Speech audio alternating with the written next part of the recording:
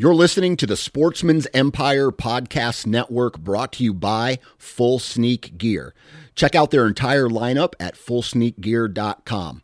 Also be sure to check out our entire stable of podcasts at sportsmansempire.com.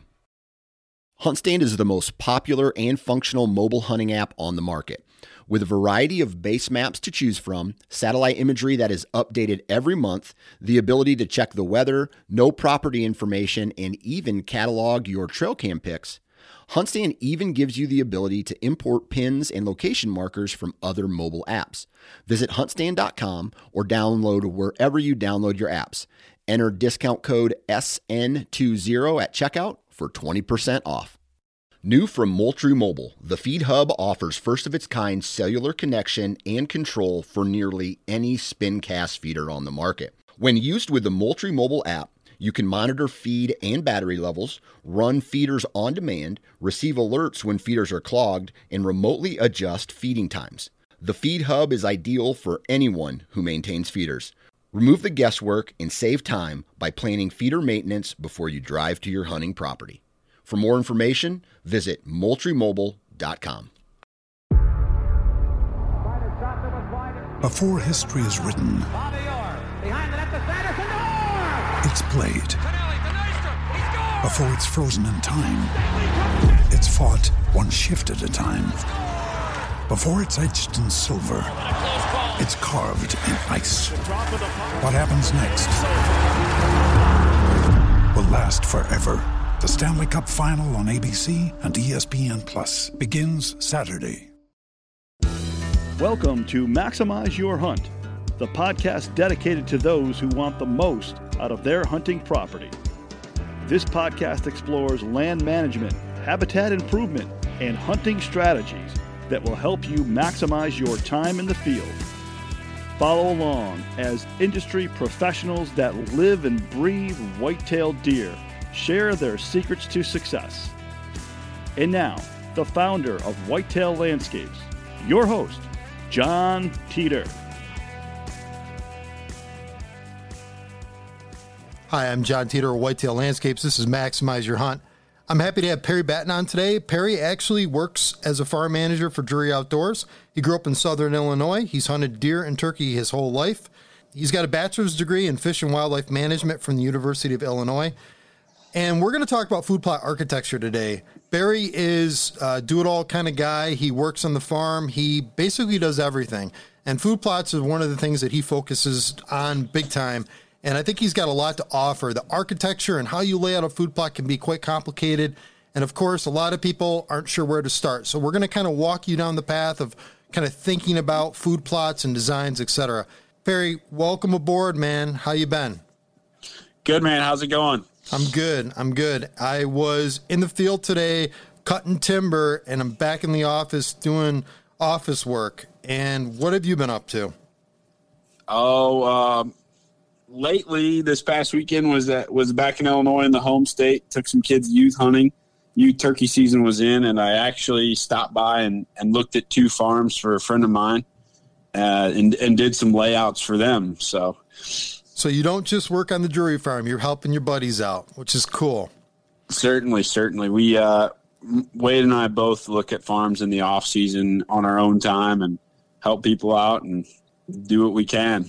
Now, do you hunt mostly on the Drury farms or do you hunt elsewhere as well? Mostly on the Drury farms for sure. We get to kill deer and turkeys. I don't think I'd do it if I couldn't, Yeah. Hunting's a big part of it. But, I've got a home farm, my dad's farm there in northern Missouri as well. I've go home and hunt and obviously I've got farms back home. I can hunt. I just don't always have the time to go back there. Yeah. So you're working in Iowa and Missouri predominantly, correct? Yes. Okay. And right now you said that Iowa turkey season, is that in play or not in play yet? We're taking a youth hunter in Missouri this weekend, but I believe Iowa's youth season is this weekend as well. Okay. We start first season in Iowa is Monday.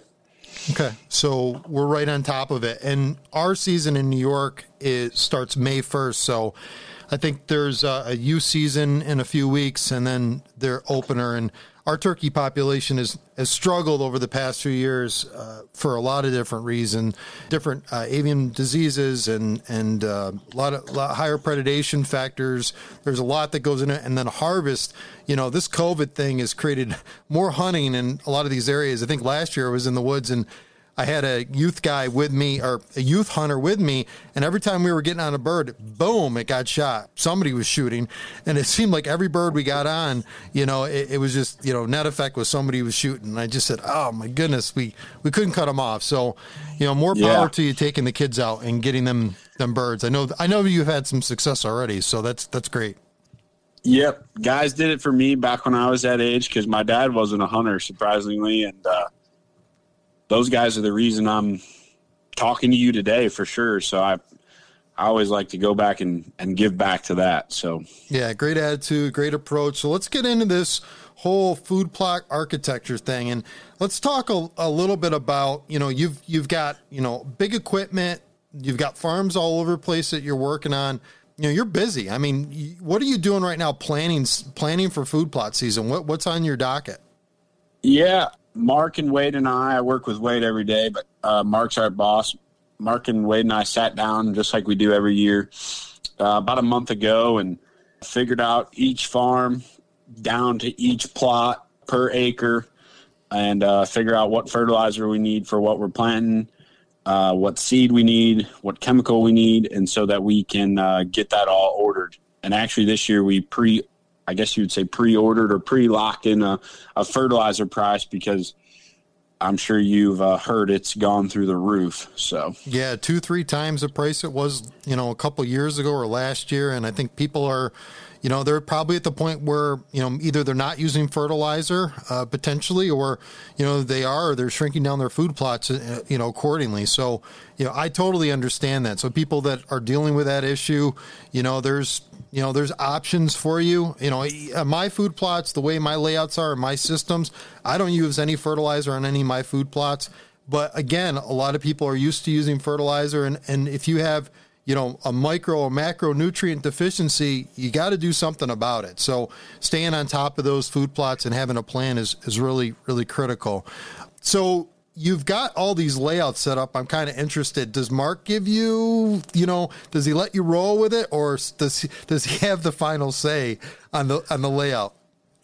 He certainly has the final say. They're his farms, but he's very good at me and Wade and Mark. We all go to the farm together, and he takes all opinions. The more brains you have looking at something, the better it's going to be. That's just anywhere on anything.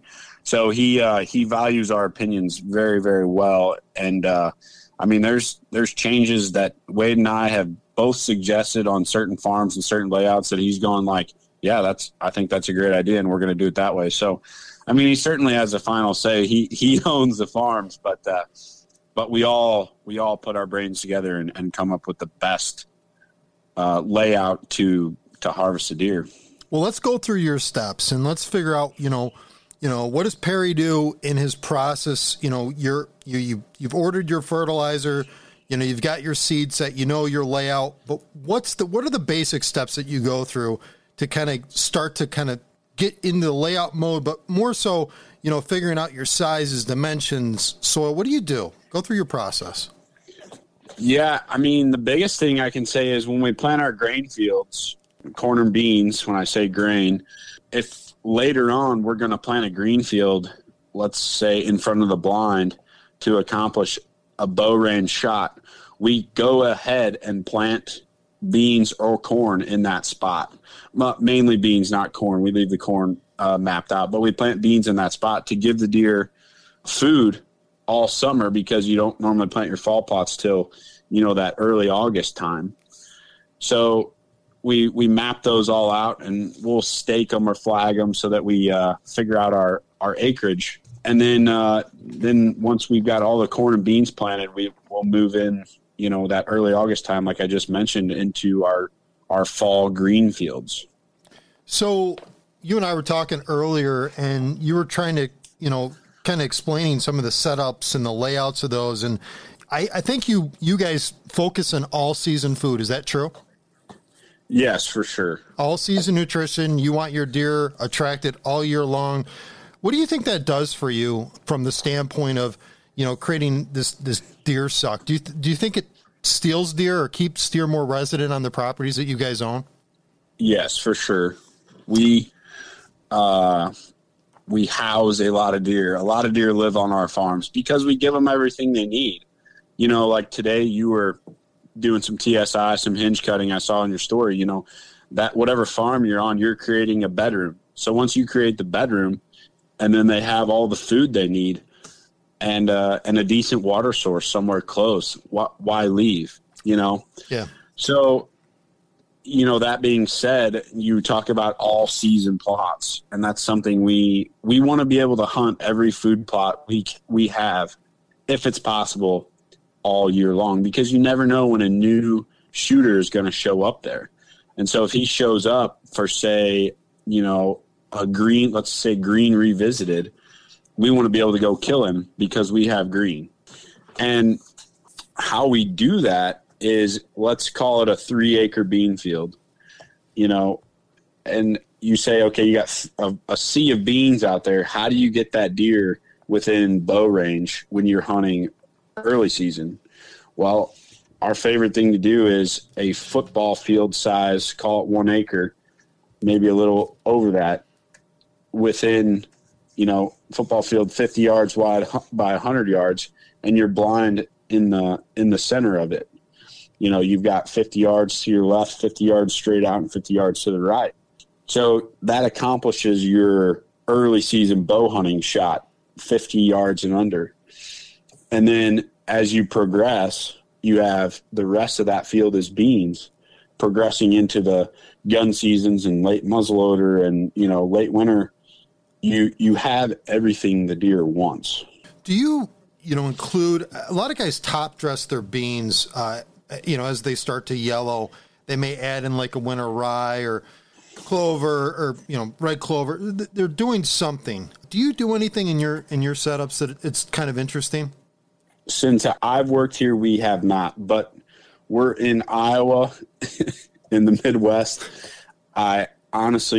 We grew some beans. I'm 6'2". We grew some beans this year that were up past my waistline. Wow. So even if you did top dress, they just wouldn't grow. You know what I mean? There was too much there. So since I've worked here, no, we haven't. But Terry's land manager, Forrest, who's also on our team, he has their beans didn't get quite as tall and they had some open areas in them, and he top dressed. I don't know exactly what he top dressed, but I know that it came on very well. Are your beans a forage bean in combination with a grain bean? Is it a combination, or is it just strictly a grain bean? It's strictly a grain bean. Okay. So, boy, your soils must be stellar. That's incredible. And that's a good bit of advice for somebody who's experiencing really good soils and has that type of growth, of course. I mean, beans are killer. I mean, corn is king around, my area late season. I mean, I recommend, depending on the size of the food plots, corn could be a great screening, at least, on the opposing side. It could be good for destination food plots. And beans just happen to they just have a lot of protein, a lot of energy availability in that particular plant. And they're just killer. They're good, all the way through those summer months, early season, and then that late season draw is just incredible. So, good examples and descriptions there. Let's get into some layouts, some specific layouts on the farms and things that work really well for you. So the architecting of these food plots, you hear people talking about bean-shaped food plots or, football field-sized food plots. What are your layouts look like physically? Certainly an L shape or a horseshoe shape is our favorite, because wherever that horseshoe bends or that L makes its corner, there's a pinch point there, or we try to create a pinch point if there's not one. And so doing that, say you have a horseshoe shape, 2 acres food plot, down close to your tree stand or your blind, whatever you're hunting out of, you would plant your acre of radishes or whatever green desired food source you want your deer to be in bow range of when you're hunting men.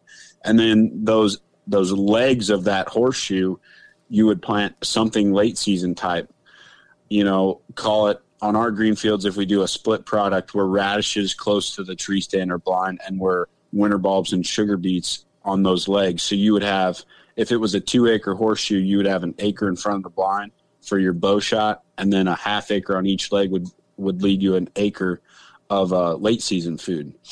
So, you go through the whole season and you hunt your radishes up until around that Thanksgiving mark, and then you hunt those winter bulbs and sugar beets on those later dates, into the late season. When are you planting, Barry, the sugar beets and the winter bulbs? When are you planting that? What time of year are you planting those?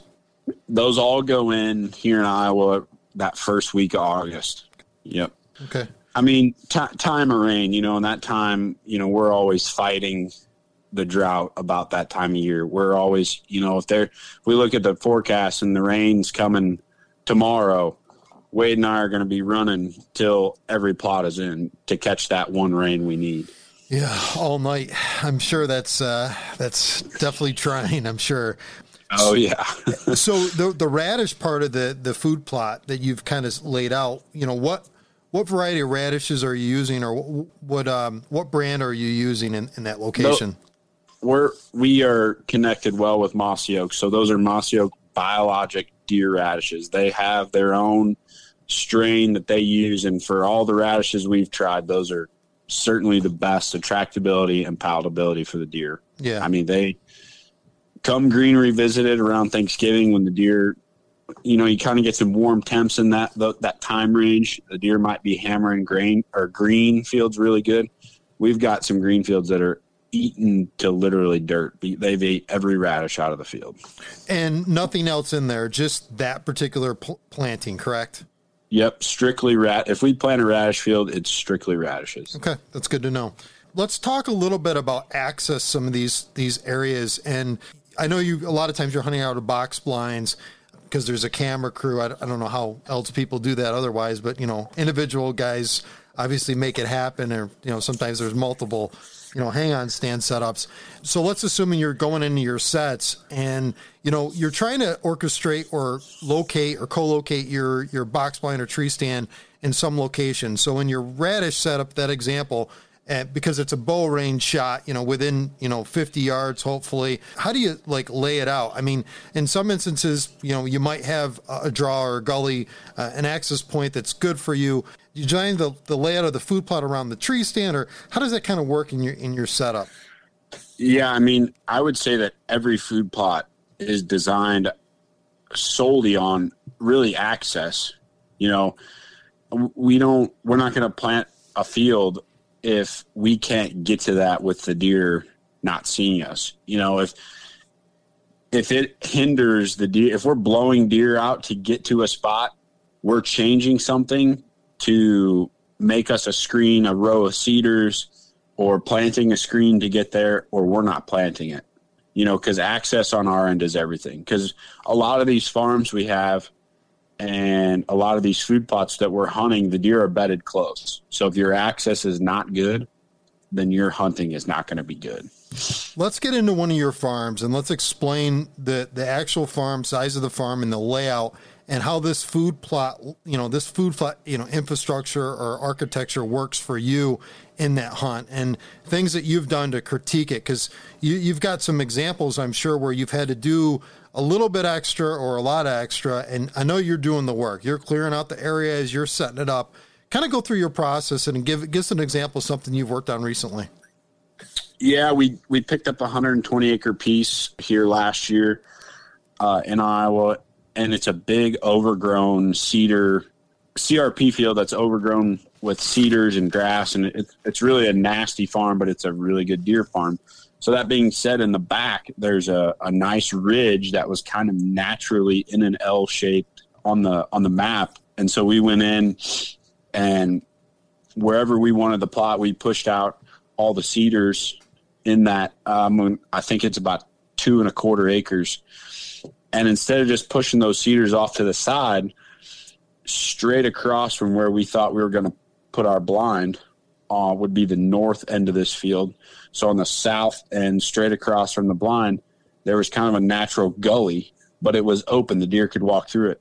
So we took all those cedars that we pushed out of the area for the food plot, and we stacked them in a line so that we created a pinch point. So the deer now have to walk up and around to be in our food plot, and that puts them in bow range for us.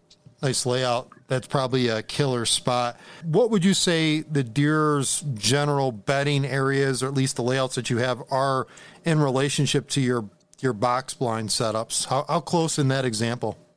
On that field, I would say the deer are bedded 200 to 300 yards within the plot. They're relatively close. Some could be much closer. Yeah, and I'm sure that's always the problem. Sometimes the deer are not where you want them to be. Sure. Do you have kind of in your mind when you're doing your layouts and you've set these food plots up, and do you have kind of like a positioning or distance you try to keep, yourself aware of, at least for where the bedding is in relationship to your blind setups? Do you have a rule of thumb that you kind of stick to a lot of times? For sure. I mean, even I cut a lot of TSI and hinges on our farms to create bedding. And I'm always trying to cut at least 150 yards off the plot. Okay. That gives us enough room to, drive up, get out of the truck. We're ways away, but still the noise, even the county roads where we park at and then walk in, all that, and then another 150 off the plot. So I really like that distance, and farther is okay if you've got the ground to work with, or, the terrain allows you to be. Yeah. And I work with a lot of like topography, steep drops. Today I was on a property and elevation change was anywhere between, I want to say, a couple 100 feet, down to 50 feet. And those drops this slope could be pretty severe. Like you could almost have in some areas, it's not 100% grade, but it's pretty darn close to 100% grade in some areas. And I was going in and I was actually chiseling out with a shovel bedding areas. And it sounds crazy, but I was keeping the relative distance to where these folks were hunting these deer in mind when I was doing that layout. So I just asked that question because I think it's important, and it's different on flat ground. Maybe you can layer a little bit easier than you can on hilly ground. And it's always difficult to find the perfect balance between all this. And like we said, these deer, they roam anywhere. So it's never going to be always perfect. Yeah, for sure. Do you, up there, do you focus on our TSI bedding area, hinge cutting areas? Here, I focus a lot on south-facing slopes because obviously that's where the sun hits and the deer want to stay warm in the winter. Do you focus up there on that too, or is it wherever you have the real estate? So it depends. I mean, it's going to be all grade based. So that'll dictate my location first. So if it's steep grade, I'm trying to get them where I can get them. If there's a lot of undulation, but it's slow rolling, I'm usually going to do south facing and west facing for food sources, but I'm actually going to use east facing or north facing sometimes for TSI areas. And then Gotcha. Off that, I'll do heavy cuts on south facing slopes and west facing slopes. And then, we can't burn here in New York State. And a lot of states in my area, culturally, it's not acceptable. By law, it's not acceptable. There's burn bans right now, which, by the way, it's like the next couple of days are going to be like killer burn days. Not saying go burn in New York, but, if you're out there, it might be a good idea. But, some of those things where I'm thinking about how they maintain them. I'm actually mapping roads and trails through there so they can work everything off tractors. And, a lot of my clients are in their 50s. They don't want to necessarily run a buzzsaw or run a chainsaw. It's just, you're trying to think about how these folks are going to maintain things. So I usually, and sometimes like today I was working on this, it looked like kind of like a bell-shaped kind of bedding area. It was kind of interesting. The deer could bed on either side. I did a hub in the center. We're going to do a food plot right in the center of that bedding area. And, I just did a podcast on this the other day of, how frequent deer are moving on the landscape and, how you got to keep their attention in some of these bedding areas. And I employ food right in the bedding area. So we'll do a planted food plot. I would do, kind of a woody browse kind of on the north side or an east side. And then we'll do just kind of a natural browse plot area, which will be a little more herbaceous, which would maybe be on a south or west facing slope. So I'm thinking about that all in my layouts when I'm coming up with these designs. I think my clients think I'm nuts, but I'm giving them a lot of options. And if you've got a small piece of ground, you got to do something, Yeah, for sure. Focus on giving them options and giving the deer more, more things that they can just, reside and focus on. So they're not like, they're going to loaf a little bit more. They're going to bed a little bit more. They're going to meander a little bit more, and just giving them just more options. And that's kind of what I'm doing a lot on these client properties. I got questions for you. So let's get back to you. You talked a little bit about the two options. So kind of the L style and the horseshoe style. I worked on a client's property not too long ago. Actually just met with him the other day. We're doing some work again. And we did carousel plots, which seems kind of odd. A deer kind of runs in a circle. But, I think the layout that you're kind of talking about, this horseshoe style, is really interesting. And, how has that worked out? Because it's a longer yet like more gradual change, right? It's not that straight, like hard elbow that you get when you have an L plot. What do you think of those, and how do you lay those out in the landscape? You mean as far as, like, have we had success with these? Yeah, like why have you chosen that style of shape, and how does that work? I mean, is it condition based on the land setup where you maybe have longer linear setup, and it kind of the bedding adjacent to that allows for kind of that shaping? Okay. Yeah. Yep. Yeah, I mean, we always go, look at the map, then put the boots on the ground and look at what's there. A key thing I always look at is if you're looking at an ag field and there's, let's say, timber to the north, okay, there's a big waterway that comes out in this ag field. So that is a natural area that the deer typically walk around. And then you go look at it and you're like, yeah, the trail comes out here, goes around this natural waterway in this big ag field. And they're that lazy that they walk around this water drainage ditch and then go back into the timber, And so you're like, well, this is already a natural spot that they're using. Why wouldn't we use this as a pinch point in our food plot? And another thing that is a really good killer thing that has worked for us and continues to work is natural fence gaps. I mean, if we have a farm that's got a fence gap, you almost guarantee that there's a food plot set up to integrate that fence gap to pinch the deer down to be within bow range. Yeah, you can't criticize that. I mean, that makes a lot of sense. At least gets them in and out of those areas pretty clearly, so you know where they're coming and going, and it's probably good data collection point, etc. Yeah. I like the idea where you have kind of like a waterway, and they have to go around that waterway, and you're letting succession happen maybe adjacent to that waterway, and that cover kind of just eventually is created, and you're kind of using that as maybe kind of an orchestration to create this food source, and then you're hunting obviously the opposing side of that. I think that could be a good setup for a lot of people. So you're thinking about your food plot setup, that might be advantageous for you. Even I've noticed in big agriculture fields, like you might have a 80-acre agriculture field, and maybe that you have permission to hunt the field, but you don't have permission to hunt all the cover. Somebody else owns the cover. Well, you think, okay, how am I going to get these deer in front of me? Well, they walk out of the cover to come eat, and they naturally go around this big water ditch or grass waterway and continue to feed out into the field.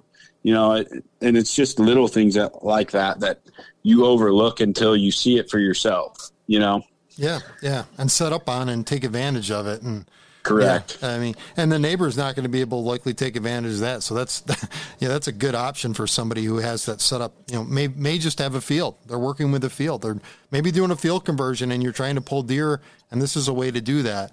I think I want to go in a slightly different direction. So we've got two really kind of good layouts. I want to talk about destination food sources, because I know that's spoke a lot about, and it's hard for a lot of people to recognize, what do I plant in those locations? How are they designed? A lot of people don't have the real estate. They don't have enough space to really do a destination food source.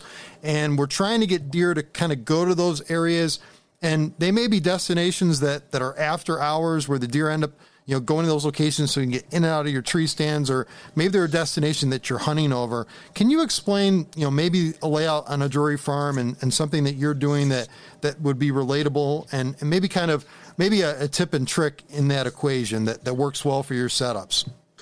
Yeah, for sure. I mean, a major spot I can think of is where we do have the real estate, and we're blessed to have it. We have a 8-acre bean field we plant every year. And there's a hard corner about in the center of it, just on the south side of it. And then kind of paralleling us and going behind us to the south, running north and south, is 9 acres tillable of corn that we do. So you've got a huge tillable cornfield and a big bean field in front of you, and you're facing northwest, looking at the beans, and then if you look out the side of the blind would be the cornfield. But anyways, you think, okay, you got this sea of grain out there. How are you going to get this deer within bow range if you want to bow hunt there, which we do quite often? We take a tiller and till 2 tiller passes, a path to the northwest, straight north, and northeast, and they all meet right in front of that blind. And we plant a green food source in those strips. So can you explain that food source, that green food source, different from the grain food source? And yeah, we plant in our strips, we plant biologic wintergrass, which is a whole mix. I'd have to look at the label to tell you exactly what's in it, but you could plant wheat, clover. I mean, any green food source that's going to stay green beyond the beans changing. It's really a buffet. They can walk out there early season and eat on green beans, and then destination towards you right into the cornfield. Or middle of the season when the beans are yellow and defoliating, they can walk out, eat on the green strip, and destination right past you into the cornfield. And then you move into your gun seasons, and you have all the grain in the world you could want to hunt, and as well as a green food source if they're still wanting to eat that. Sounds absolutely killer. What a nice what a nice setup that is. And thinking about like those that have that kind of big space that they're working with, how to get deer to come to a location that you could actually even bow hunt them. I think it's mind-boggling when you have these, ginormous fields, either doing a conversion or you're planting a lot of food. The deer could, they could be anywhere. And how do you get them coming close? And that's a great trick that works, right? I mean, it works. It's just the difference. There's a different option for them, and they like that variability of food options. That's huge. Yeah. And even bouncing back to what we talked about earlier is a natural waterway in a giant field of nothing but tillable. And maybe that's the only permission spot you got to hunt. And you ask the farmer, hey, can I pay you leave 2 acres of beans out here? And you're thinking, okay, but I want to bow hunt this too. Well, the farmer's leaving me 2 acres of beans, so I can make walking strips in this 2 acres that lead right in front of me, right in that waterway that's pinching the deer down. Yeah. So it doesn't always have to be you have the real estate. It could be a small ag field that maybe you're getting some grain left and design it to benefit yourself all season. So Perry, with the prices of fertilizer and seed and everything that's going on in the economy today, we're talking maybe some more expensive options. Corn's quite expensive. Beans is, perceivably expensive. What would you recommend? We're coming up to planting season for a lot of people. What would you recommend that, people are doing on the cheap? Give them a cheap option, that might be design your food plot, but then, think about maybe some other options, planning wise, it may not be so expensive. Clover, 100%. Okay. I mean, I can't stress it enough. And we're changing some fields this year just because we don't want to spend the money on them. We're going to seed them down with clover and keep them established and maintain them. And as long as you don't have snow covering your clover, the attractability to the deer is it's real. It's good. And I've seen it outperform grain fields and other green fields if the conditions are right. And it's all about what the deer wants to eat. And as well as, alfalfa's come a long way. They're designing Roundup Ready alfalfa, which you pay a little bit up front, for that bag of seed, but that's also another easy to maintain and plot that is very attractable as well. Yeah, I have a client that's crazy about alfalfa, and I can't talk him off anything else but alfalfa. So, that's good to bring that up. Does he see a lot of deer on it? Big time. I mean, he won't plant anything but alfalfa, and I mean, I can't blame him. If he feels like that's the best option in town, more power to him. Interesting. And thanks for ending with kind of those additional thoughts, because I think that's good to kind of give people options. So I'm going to lead into the end of this, and I'm going to say, one recommendation is get out there, get your soil samples now, send them into the lab, start planning. Get your information, understand your deficiencies of your soil before you move forward, and know what lacks in the soil. Palatability is a big thing that you don't hear a lot about because it's not a focus of a lot of people. And really, if you're planting a food plot and it doesn't have all the micro and macronutrients it needs, those particular plants that are on that field will not be browsed as heavy as you think. I've got test plots that I'm playing with different amendments that are natural amendments, and I can tell you for sure that the deer go to those areas that have been amended, and a lot more so than the areas that have not. So keep that in mind. And there's a lot of options. There's natural amendments that you can use. There's synthetic fertilizers. Get with your local ag places and start paying attention to those things, because that will be a game changer. Your food plot can be much better than your neighbors or your cohort. You guys are working together with a bunch of people. Have a plan and talk about, ways that you can do things cheaper, and think about, what the deer want. Time of season, these examples that Perry brought up with destination, the green, the grain, everything he's laying out, they're very successful in the Drury farms, and, the rest of you can be as well. So, Perry, anything you want to end in, and from your front, anything that you got going on that's particularly interesting? Get out there and kill some turkeys is all I can say, and have fun being outside. No, way to end it. And good luck youth season. I'm looking forward to talking to you again. This is a great chat. I'm happy to have you on this podcast, and we got more to come with you and me. I appreciate the reach out. Yeah, stay in touch, and we'll figure out something else to talk about. All right. Talk to you soon, Perry. Have a good day. Yep, you too. All right. Bye. Bye.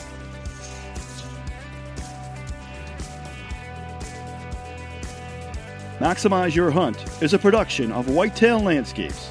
For more information on how John Teeter and his team of experts can help you maximize your hunt, check out whitetaillandscapes.com.